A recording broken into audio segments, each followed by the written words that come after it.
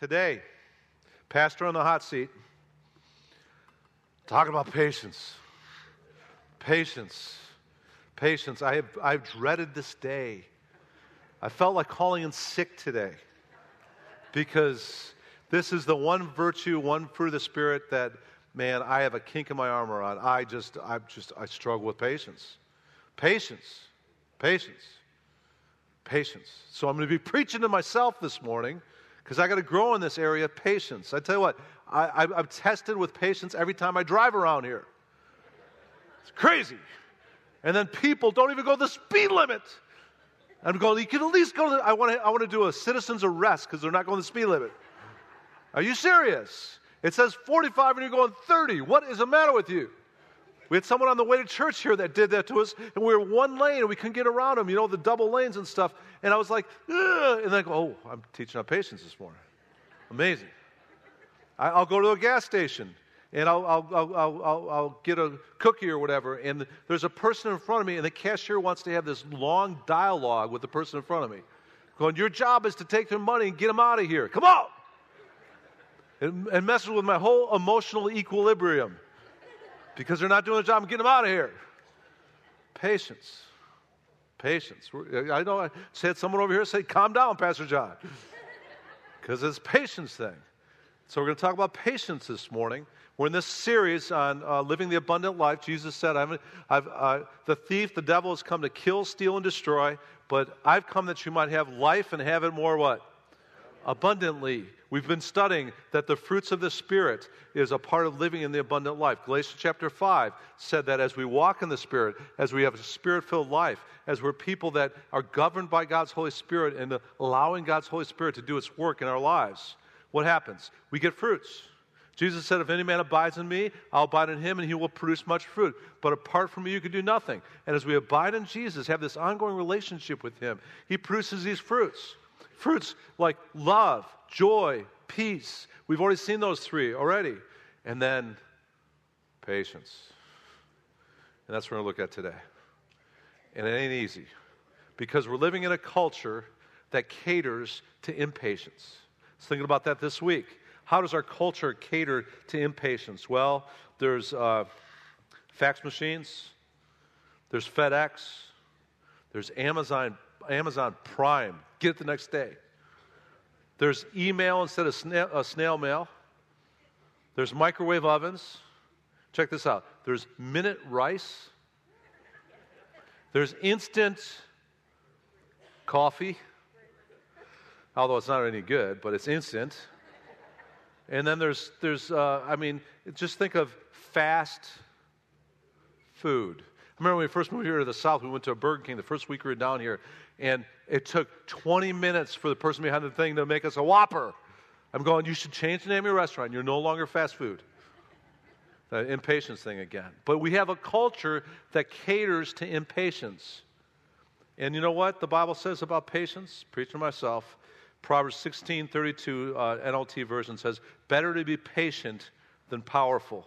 Better to have self-control than to conquer a city.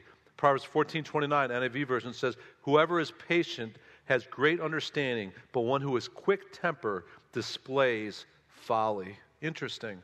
Patience, it's a part of living in wisdom. And you know what? The Lord spoke to my heart this week as I was studying this. I had to study it all week long. And as I was studying it, the Lord spoke to my heart and said, John, you need to grow in this area of patience, and you need to trust me to mature you more in this virtue and this fruit of the Spirit of being a more patient man. And so and you know what? I'm not the only one in this room that needs more patience. You all need it too. And we're going to learn that this morning. And we're going to see the importance of patience, first of all, with God. Second of all, patience with circumstances. And then third of all, patience with others. That's a tough one too, isn't it? Patience with God, actually in this order. Patience with God, patience with others, and then patience with circumstances. And we're going to look at James chapter 5, verses 7 through 11. Great scripture on patience. Now, patience is important not only spiritually, patience is important physically. Did you know that? I was reading this week, there's two doctors that did a study on this, Rosenman and Friedman, and they said this, that 90% of all heart attack victims have a type A personality which is marked by habitual impatience. Interesting. 90% of heart attack victims are type A personalities, and one of the key characteristics of many type A personalities are driven people. They're habitually impatient. So this is not only good for us spiritually, it's good for us physically and for our health. Not only our spiritual health, but our physical health. So patience. James chapter 5, verses 7 through 11. If you're there, say amen. Let's read it together. Just read along with me as I read it. You don't have to read it out loud, but therefore be patient, brethren. It's up on the screen too. Until the coming of the Lord. The farmer waits for the precious produce of the soul, being patient. Strengthen your hearts, for the coming of the Lord is near. Do not complain, brethren, against one another, so that you yourselves may not be judged. Behold, the judge is standing right at the door. As an example, brethren, of suffering and patience, take the prophets who spoke in the name of the Lord. We count those blessed who have endured. You have heard of the endurance of Job. You've seen the outcome of the Lord's dealing, that the Lord is full of compassion and He's merciful. He's merciful. Now, interesting scripture here, because 3 times, or actually 4 times in the 5 verses, the word patience is being used. 4 times in 5 verses. Emphasis on patience. And the first thing it says about patience, I believe what it's speaking of, is the first thing we need patience with is patience with God. Do you know that? And what it's talking about is he's talking to Christians that were being tried in the area of patience with their God. You know why? Because they were Jewish Christians. And they had become, out of their Judaism, they had become Christians, and now they were dispersed abroad. James chapter 1, verse 1 talks about their situation. It says, James, a bondservant of God and the Lord Jesus Christ, to the 12 tribes who are dispersed abroad, greetings. Dispersed abroad, it means scattered. They're scattered out of their hometowns. They're scattered out of their businesses. And why were they scattered? Because they were being persecuted because of their Christianity now that they had converted to out of Judaism. And what's going on with them is they were losing everything. They were losing their homes, their towns, their family members. They were seeing Christians being martyred. And James is reminding them here in this scripture we read this morning, hey, be patient with God in the midst of the circumstances of persecution that you're in. And it's interesting, what he says is part of being patient with God is to remember that there's early rains and there's latter rains. It goes back to our verses again. It says, therefore, be patient, brethren, until the coming of the Lord. The farmer waits for the precious produce of the soul, being patient about it until it gets the early and late rains. You too be patient, strengthen your hearts, for the coming of the Lord is near. So, the analogy, agrarian society, it was a culture where a lot of farming was going on. And the farmers knew. A part of farming was there's early rains. The early rains were, in October, November, and then winter would come. And they just had to trust the Lord for the growth of their crops when everything died. And then the latter rains would come, and that would be in April and May. April showers bring May flowers. And so they would sow seeds in the fall. They'd sow seeds in the spring. And then they just wait upon the Lord patiently for the harvest to come in. Interesting, there could be an analogy there too, saying that, because it's talking about the coming of the Lord, saying that the early rains were the first century when revival was going on, and the rain of the Holy Spirit came upon them at Pentecost. But the latter rains could be a reference to that right before the rapture, I believe there's going to be one more great revival. And there's going to be a turning to Christ like never before, the latter rains. And what James is telling us and telling the Christians of the first century, wait upon the Lord's timing. Wait upon, and hey, in the midst of your persecution, in the midst of your tough times, in the midst of your tribulations, trust the Lord. God's timing is always perfect. And what you need to do in the midst of whatever hard situations you're in, you need to keep scattering the seed, being the witnesses God's called you to be, sowing seeds in other people's lives, and then trust the Lord for the result, and then be excited about the coming of the Lord, because soon and very soon you're going to see your King. And when you see Him, you will be like Him, and the trials and the tough times and the circumstances, they'll be taken care of, because Jesus said heaven is going to be characterized by no more mourning, no more crying, no more pain, no more sin. We're going to see Him as He is, and we too will be like Him. And He's going to wipe away every tear, and we're going to be in a place that Jesus called paradise. The coming of the Lord is near. And that'll help us as the Lord's timing is not our timing. And this is important because we need to understand sometimes we lose patience with God. God doesn't come through like the way we want him to come through. And in the midst of that, in that verse, it says we need to strengthen our hearts, keep trusting God for the harvest, keep scattering seed, and keep waiting upon the soon return of Jesus Christ.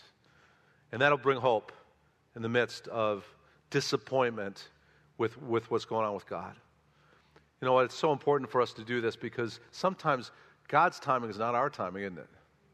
The Bible says, Isaiah 55, God's ways are higher than our ways, and God's thoughts are greater than our thoughts. And what it's saying in Isaiah 55, sometimes his ways are different than our ways. And listen, God's delays are not God's denials.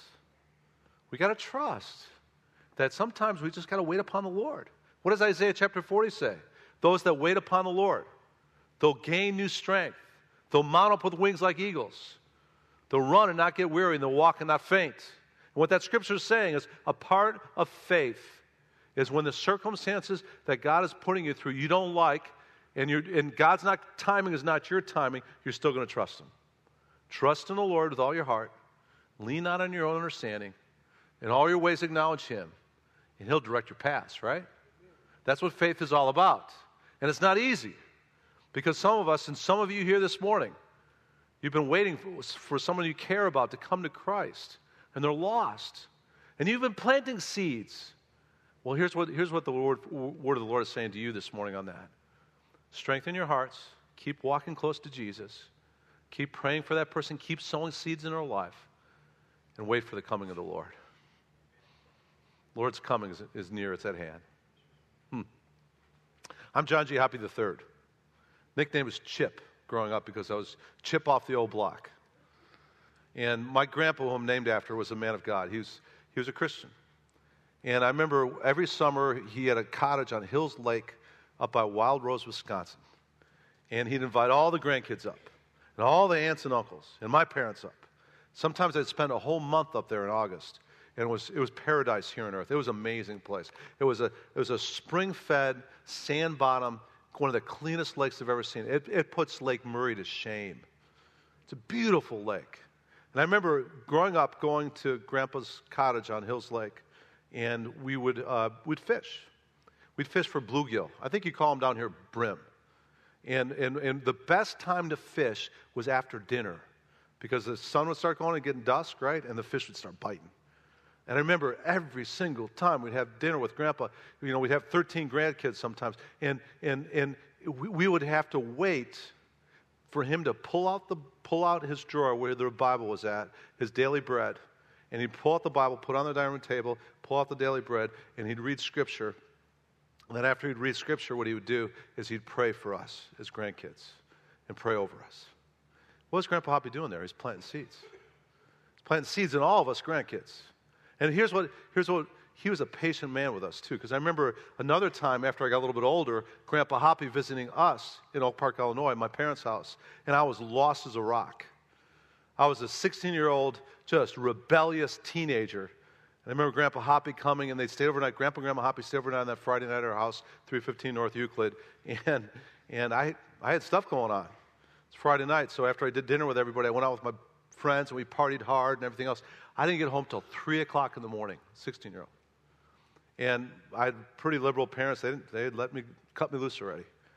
And I remember sneaking in the house at 3 o'clock in the morning, trying to be as quiet as a mouse. Grandpa Hoppy heard me. Because you know what he did the next morning? How dare him? He woke me up. I said, Chip, let's go. We're going for a walk. And he talked to me. He said, Chip, I need to tell you something. Nothing good happens after midnight. And what are you doing being 16 years old and coming in at 3 o'clock in the morning? And I just shut my mouth and said, didn't do anything. But you know what? I was lost, and he had planted seeds in my life for years. But that next year, you know what happened? I came to Christ. And a lot of my coming to Christ was not only the guy that was witnessing to me, but the seeds that were planted by Grandpa Hoppy and his prayers for me growing up. And I remember right after I came to Christ, within 6 months, Young Life, which led me to Christ, had a fundraising banquet. And they encouraged us as new Christians to invite, relatives or whatever else to the fundraising banquet. I invited Grandpa Hoppy to that banquet. And they had me stand up on the stage of this banquet and give my personal testimony of how I'd come to Christ in the last year. And Grandpa Hoppy was beaming. And he gave a very significant contribution that day, too. It was amazing. He was so happy that his seeds that he planted had come to fruition. And he waited for years for that to happen. And then I ended up going to seminary, becoming a pastor. And I remember after I graduated from seminary, Grandpa Hoppy wrote us a check. We got the very first computer for the church we had started in San Diego, California from Grandpa Hoppy. It was one of those 128K Macintoshes. You remember those little boxes with the drives and stuff? And that was Grandpa Hoppy supporting our ministry after I'd gone to seminary. But listen, what Grandpa Hoppy did was he scattered seed, he stayed strong in his faith, and he kept praying for and sharing Christ and the Word of God with us as grandkids. And listen, 3 of the 13 grandchildren now, because of the seeds that he planted, are in full-time ministry. It's amazing. It's amazing. So let me tell you something here. Some of you here this morning, you got people in your life, and you're waiting upon God, and God's not coming through, and they're wandering, and they're prodigal, and whatever else. The Word of God says, be patient with God. His delays are not His denials. His timing might not be your timing. Strengthen your heart. The coming of the Lord is at hand. Keep praying for those people. Keep scattering seeds in their life. Keep reaching out to them. Keep being strong spiritually yourself, because your example is going to be caught more than taught. And keep being patient with God, with those people that aren't yet Christians that you love. Let me pray for you a second for that too. Because I think there's a bunch of people in this room that are just saying, yes, I need more patience with God's timing, and I need strengthened heart in this situation with this person in my life. So let's pray for that right now. Let's pray. Father, we just thank you so much, God, for your kindness that leads to repentance. We thank you, God, that you've brought many of us in this room to Christ, and you were patient with us, Lord, in our coming to Christ. Now, Lord, would you help us to be patient with you and the timing that you have for those people that we care about? And Father, help us to keep planting seeds in people's lives that we care about. Help us to keep strengthening our hearts. Help us to keep remembering soon and soon, very soon, we're going to see our King, King Jesus. And Lord, help us again just to trust you with this, Lord, and rely upon you and your timing, Father. In Jesus' name we pray, and all of God's people said. So, waiting upon God, patience with God, it's an expression of our faith. Because Hebrews chapter 11, verse 1 says this, faith is an assurance of things hoped for, a conviction of things not yet seen. And that's a part of being patient with God. You're going to keep your hope. You're going to keep your assurance. You're going to keep trusting. And people of God all throughout the centuries have been people, even throughout the pages of Scripture, who are patient with God. I'll give you some examples. Noah waited 100 years for the rain to come, and he just built the ark while he was waiting on God's timing on that. Moses spent 40 years waiting to deliver God's people from slavery in Egypt. Abraham spent 25 years waiting for the birth of his son, who was promised was going to be the heir apparent of the people of God. 25, and by the way, he was 100 years old by the time God came through on that promise of Isaac. People of God waited for centuries for the Messiah to come. And the New Testament disciples, they spent 120 days in an upper room waiting for the gift of the Holy Spirit. There's a precedence in Scripture on waiting upon the Lord. And we need to be people that wait and trust and keep strengthening our walks with God as we trust God with our future and our future situations. Great example of that. John chapter 11, Mary and Martha. 2 sisters that were very close to Jesus. They were disciples of Jesus. Oftentimes when Jesus did ministry in Jerusalem, Mary and Martha would host Jesus in Bethany, which was only a couple miles from Jerusalem. It was a safety issue. And so Jesus would end up at Mary and Martha's house, but Mary and Martha had a brother. His name was Lazarus. And Lazarus got sick. Remember the story, John chapter 11. Jesus was off doing ministry. He didn't come in time to save Lazarus from his sickness. He died. And when he got there, one of the sisters said to Jesus, Jesus, if you had just been here, my brother wouldn't have died. And Jesus said, I am the resurrection of life, and he who believes in me, even though he dies, shall live, and everyone who lives and believes in me shall never die.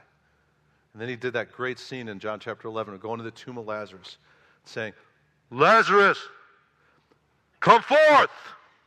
It's a good thing he didn't just say, come forth. All these dead people would start coming out of tombs.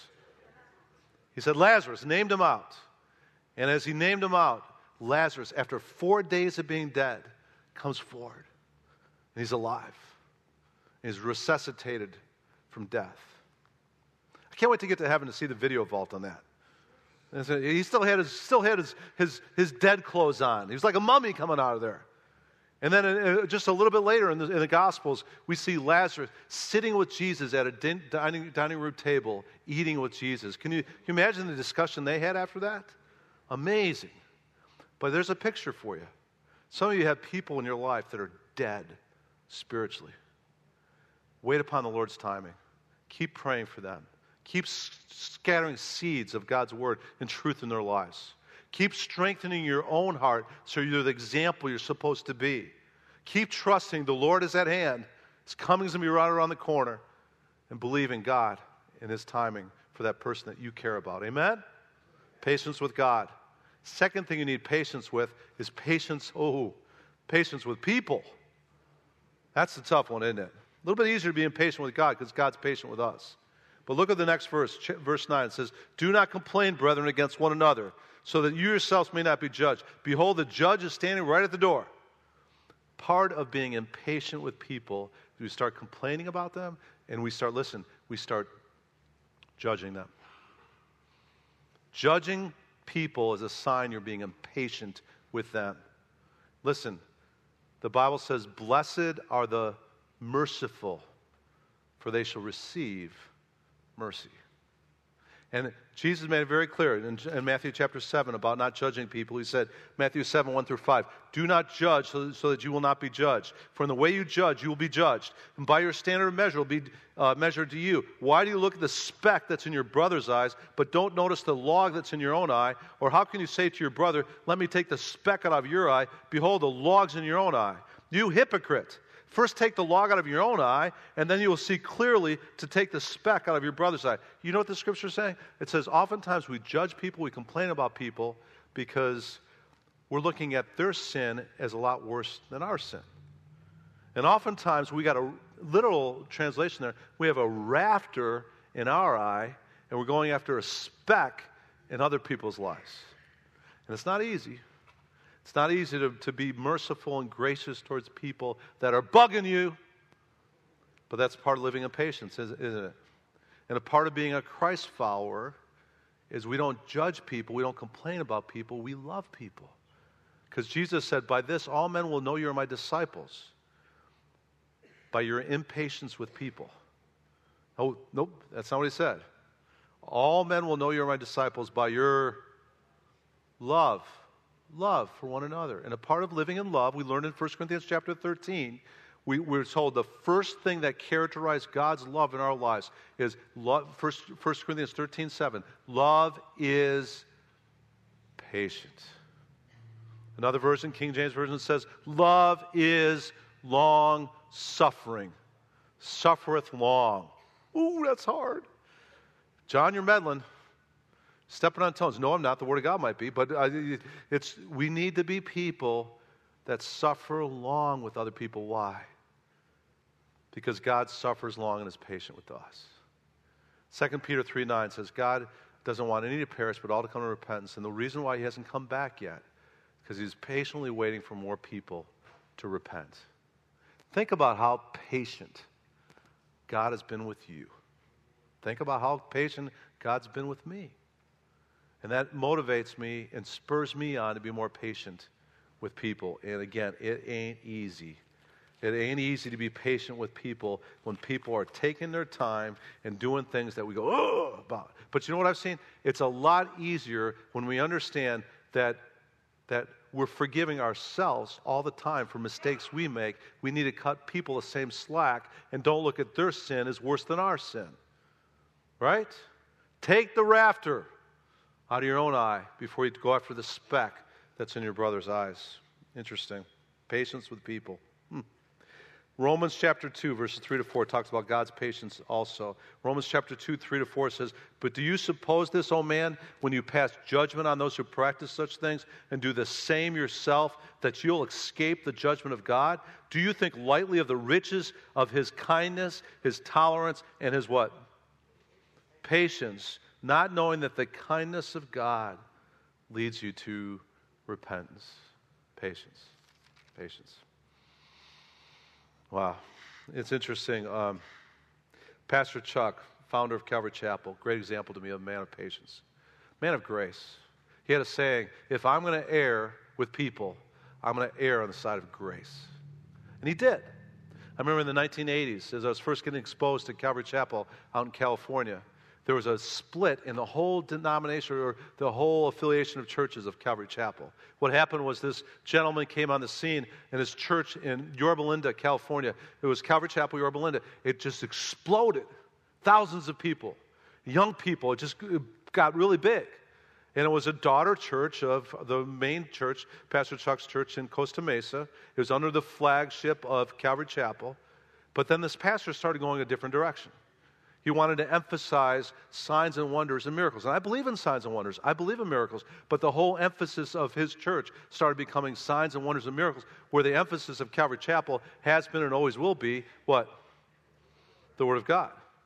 And so this pastor met with Pastor Chuck, and Pastor Chuck said, hey, we got to get your church back to really just studying the Word of God and emphasizing the teaching of God's Word and everything else. And the pastor told Pastor Chuck, I'm not going to do that. My emphasis is going to be miracles and healing and signs and wonders. Again, we're for that in Calvary Chapel, but it has to be tempered with the balance of the teaching of the Word of God. This pastor said, no, I'm not going to do that. And Pastor Chuck said, well, then you're going to have to change your name. He did. Changed it to a whole different name, and they became a different movement of churches. And the unfortunate thing that happened was literally hundreds of Calvary Chapels decided to go with this new movement. And so there's a split in our whole affiliation of churches. Hundreds.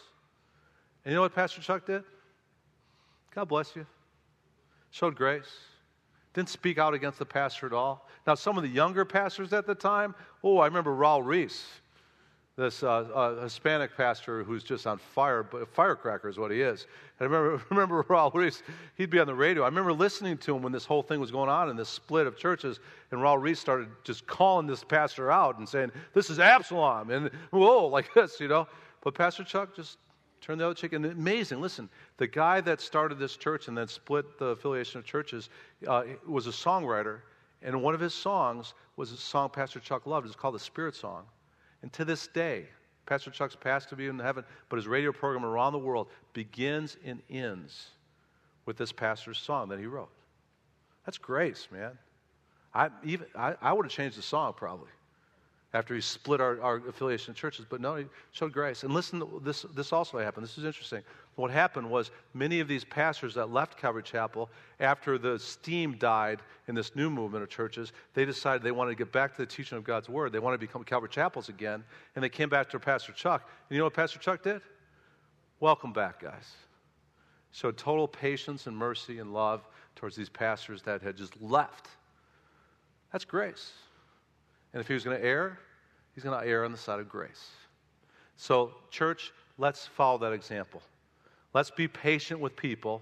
Let's not complain and judge other people. Let's remember God's patient with us. His kindness is ultimately what's led to our repentance. And let's err. If we're going to err, let's err on the side of grace with people. Amen? The word patience literally can be translated as macrothumos. It means to be long-tempered, long to anger. That's what it means, long fuse. And that comes into play when we're dealing with people, because people will tick us off sometimes, right?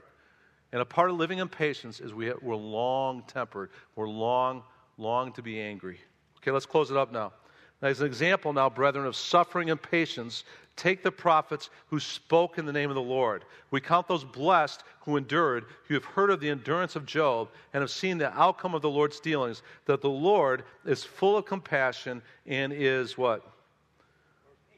Merciful. Merciful. So we've seen patience with God, patience with our circumstances, or patience with other people. Patience with God, patience with other people. Now we're looking at patience. This is a tough one. This is really hard. Patience with our circumstances. Sometimes life isn't easy. You know what Jesus said? In this world you will have tribulation, trouble, but take heart because I've overcome the world.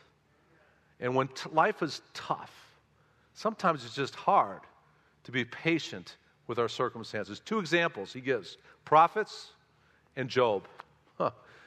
Prophets all throughout the Old Testament were those people, men of God, that God raised up to say, thus saith the Lord to God's people. And as they said, thus saith the Lord, time after time, we see throughout the Old Testament, they'd bring God's word to God's people, and several times throughout the Old Testament, God's people would reject God's direct word through the prophet, and they'd go with false prophets instead. And guys like Jeremiah, Jeremiah's nickname was the weeping prophet. You know why? Because he wept over these people who were rejecting the messages from God. But you know what? Jeremiah didn't quit. Jeremiah kept preaching. And he kept bringing, thus saith the Lord to God's people, even after God's people threw him in prison and persecuted the prophet. You know what? The other example there is Job. Oh, Job is a great example of someone who was patient with his circumstances. The Bible says Job was a man of God to the point that his offerings, he gave offerings and sacrifices for his kids early in the morning before anybody, at the break of dawn, he'd be giving sacrifices and offerings for his kids. He was a righteous man. But the book of Job says that Satan had a meeting with God, and God was calling out Satan, talking about how righteous Job was. Let me read it to you. Job chapter 1. Should be up on the screen. The Lord said to Satan, have you considered my servant Job? Interesting. Have you considered my servant Job? For there's no one like him on the earth, a blameless and upright man, fearing God and turning away from evil. Interesting. God's saying, hey, you're trying to destroy people's lives. You're trying to get people to live under the curse. But I got this guy Job. He's a righteous man. Have you considered him? Look what Satan says. Then Satan answered the Lord, does Job fear God for nothing? Have you not made a hedge about him and his house and all that he has on every side? You've blessed the work of his hands, and his possessions have increased in the land. But put forth your hand now, touch all that he has. He will surely curse you to your face. And then the Lord said to Satan, behold, all that he has in your power, only do not put forth your hand on him. So Satan departed from the presence of the Lord. Do you remember what happens in the story after that? Job loses just about everything. He loses his livestock. He loses his riches. He loses his house. His house comes tumbling down. He loses his kids are killed. He even loses his health to the point that he has to take potsherds and wipe these boils that are just afflicting him. Lost everything. Well, he didn't lose one thing. He didn't lose a wife that looked at him. I know, women, give me a break here, but this is true, this happened. His wife looked at him and said, with your circumstances, why don't you just curse God and die? Wow. I would have had some words with that lady, I think. You know what Job said? The Lord giveth, the Lord taketh away. Blessed be the name of the Lord. The Lord has blessed me. Now the Lord's seen fit that I go through these circumstances. I'm going to trust him, and I'm going to bless him. Interesting. It says later in Job declared this. He said, even if you slay me, O God, yet will I put my trust in you. Now listen, Job had some issues. I mean, he was complaining at times throughout the book of Job. He was questioning God about why are these things happening to me? Why have I lost everything? But he never stopped trusting his God. He said, even if you slay me, God, I'm going to trust you. And that's what we need to do. If we're going to be patient with our circumstances, we're not going to understand our circumstances. We're not going to like our circumstances. But we need to trust God in those circumstances. The Bible says, James 1:2-4, consider it all joy, my brethren, when you encounter various trials, knowing that the testing of your faith produces endurance, and let endurance have its perfect result, that you may be what? Perfect, the word means mature and complete, lacking in nothing. And newsflash, God's more concerned with your Christ-likeness than your comfort. God's more concerned sometimes he allows those trials to be fire. 1 Peter says, fiery trials that produce a golden-like faith in your life because you've been purified through the fire of those trials. And sometimes the hard times come because God's doing some work in our character, in our Christ-likeness, and that's where we've got to trust him. It's a testing of our faith. But as we trust him and we pass the test of faith, we become mature and complete, lacking in nothing. So we've got to be patient with those circumstances because God will use them. But here's the thing, it's a test. Are you going to trust him? Or are you going to get bitter instead of better? If I got to go through trials, I at least want to get better instead of bitter, right? I want to become more Christ-like. Went to the beach for a couple of days, Monday and Tuesday this week, and just wanted to get away with Heidi. And we're driving in the car, and my hero came on the radio. James Dobson was interviewing Johnny Erickson Tata. And I tuned in, and I listened to her just talk about her faith. Listen, she's been a quadriplegic, neck down, no movement for 50 years now. Amazing faith. And she talked about her faith, and one of the things she shared, she's very honest. She shared when she was a teenager and she broke her neck diving into a lake and hitting a boulder or whatever's in the water. She shared about, at first, she really struggled with her circumstances. To the point, she said on this radio show, that she was dealing with clinical depression to the point that she wanted to die. She wanted to die. She was asking friends to bring their mom's sleeping pills in bottles to her room so that she could kill herself. Because she didn't want from her neck down to be without motion for the rest of her lives. But she said this. She said, the culture at the time was different than the culture now. There's all this mercy killing and Dr. Kevorkians and everything else now. She said at the culture of the time, no. They were for life. And she was an advocate on this radio show that we need to get back to the sanctity of human life.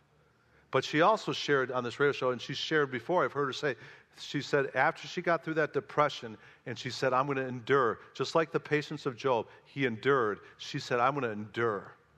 And I'm going to do something with this life.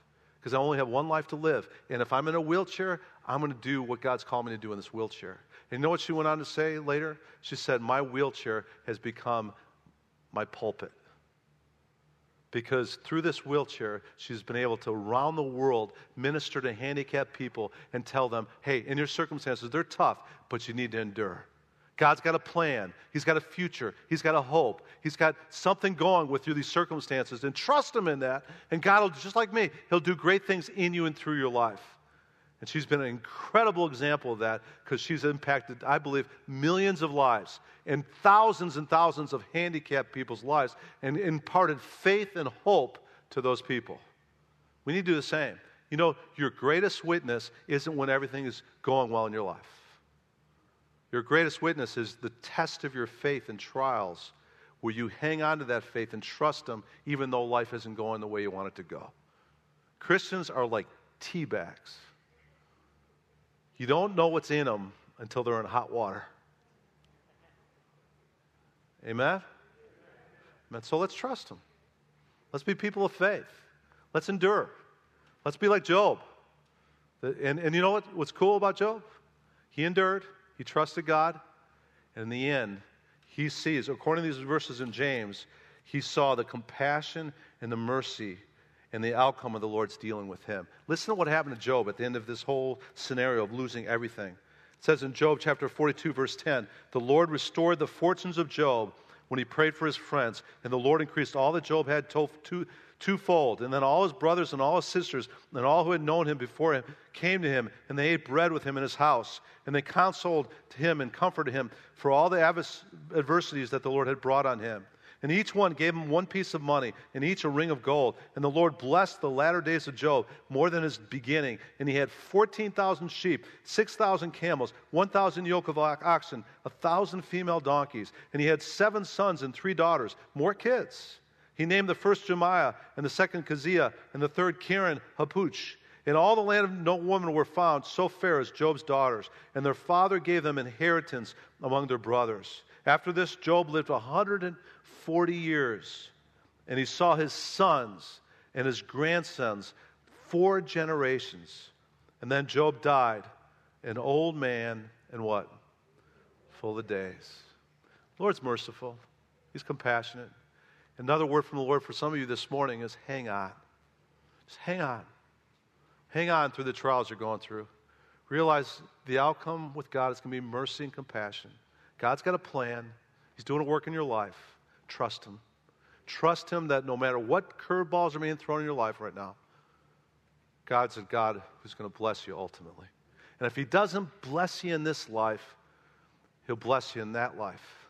The Bible even says there's special rewards. James also tells us there's special rewards for those that face trials and they endure. There's a crown in heaven for those people, is what Scripture says in James chapter 1, verse 12. Rewards in heaven. So, patience with God, right? Patience with people, right? Patience with what? Circumstances. And we an expression of our faith is when we trust God when circumstances are tough. Because faith is an assurance of things hoped for and a conviction of things not yet seen. Amen? So in closing this morning, we've been talking about how we need to be patient with God. We need to be patient with people. We need to be patient with circumstances. But listen. God's had to be patient with all of us for repentance. And some of you here this morning, God's been knocking on the door of your heart. And He's saying, open your heart to me. Receive my Son Jesus as your Savior and your Lord. And you know what you've been doing? You've been ignoring the knocking. And God's having to be patient with you. So this morning I want to encourage you, if God's knocking on the door of your heart, open your heart, man. Jesus says, behold, I stand at the door and knock. If any man opens the door, I'll come in. And I'll dine with him and he with me. You know, that's a promise of Scripture, that if you just open your heart to Christ, Christ will come in your heart and give you His love, His forgiveness, His mercy. He'll give you strength. He'll give you power. He'll give you the Holy Spirit. But you got to open your heart. Some of you here this morning, God's having to be patient with you because you haven't opened your heart yet. Hey, today would be a great day to do that. Amen? If you need to do that this morning, do that this morning. I'll lead you in a prayer where I'll help you open your heart to God's love and God's mercy and to Jesus. Let's pray right now. Father, we just thank you so much, God, for your word. Thank you that your word is truth. Thank you that your word equips us in righteousness, God. Thank you that your word exhorts us to be the people you've called us to be. And Lord, I pray that we would be people that are growing in this virtue and this fruit of the Spirit of patience. God, I need it. I need to be more patient. Patient with you, patient with people, and patient with circumstances. And I think there's many in this room that agree with me on that too. And so we pray, Lord, for patience. We pray, Lord, that you help us to be long-tempered and more patient as your people, Lord. Father, help us to be people of faith, too, that trust you even when circumstances are tough. Help us to be people of faith even when your timing is not our timing, Lord. Help us to continue to scatter seeds of truth in people's lives so that people could come and there be a harvest of righteousness in their souls, Lord. Help us not to give up on people, Lord. Help us to be patient with you, with people, and our circumstances, God. Impart to us patience where patience hasn't been there before, Lord. And Father, I pray for people here this morning, too, that you've been very patient with, Lord. You've been wanting entrance into their hearts, and they've been just saying no. Father, you're knocking on some people's hearts, maybe even this morning. And I pray that today might be their day to open their heart to God's love, your love, Father. They're open their heart to Christ, where they receive into their heart your love, your grace, and your Son, Jesus. If you're here this morning and you want to do that, I want to help you with that. I'm going to just lead you in a prayer, and I'm going to ask you just to raise your hand and say, John, I want you to pray for me that I open my heart to Christ and receive Christ this morning. If you want to do that this morning, I'll just lead you in a simple prayer, but I want you to do this. If you want to open your heart to Christ as your Savior and your Lord, I want you just to raise your hand right now so I could pray for you. Just raise your hand right now. Praise the Lord right up here in the front. Where else? Praise the Lord right here in the back, middle. Keep your hands up if you want to receive Christ. A girl right there too. Praise the Lord. A young boy right here in the back. Just keep your hands raised, and I'll pray for you in just one second. Anybody else? If you want to receive Christ, God's been patient with you, but it's time to open your heart to Christ. If you need to do that, just raise your hand right now, and I'd love to pray for you this morning. Anybody else this morning? Just raise your hand right now. Anybody else? Praise the Lord. Another lady right back here in the middle. All right. Anybody else? We're being patient with you. If you want to raise your hand to receive Christ, just raise your hand right now. All right. For those people that have their hands raised, here's what I want you to do. I want you to be bold. I want you to stand up right now, and I'm going to pray for you. Go ahead and stand up. And I'd love to pray for you to receive Christ and open your heart to Christ. Praise the Lord. Praise the Lord back here in the back row. A whole family, it looks like. Praise the Lord. Anybody else? Just stand up right now if you want to receive Christ. All right, for those that are standing, just pray this prayer out loud with me right now. And I'll pray out loud in church. You could pray with them too. Pray out loud these words. Lord Jesus, I trust you to be my Savior, to be my Lord. I confess you as my Lord today. I believe in my heart that you rose from the grave.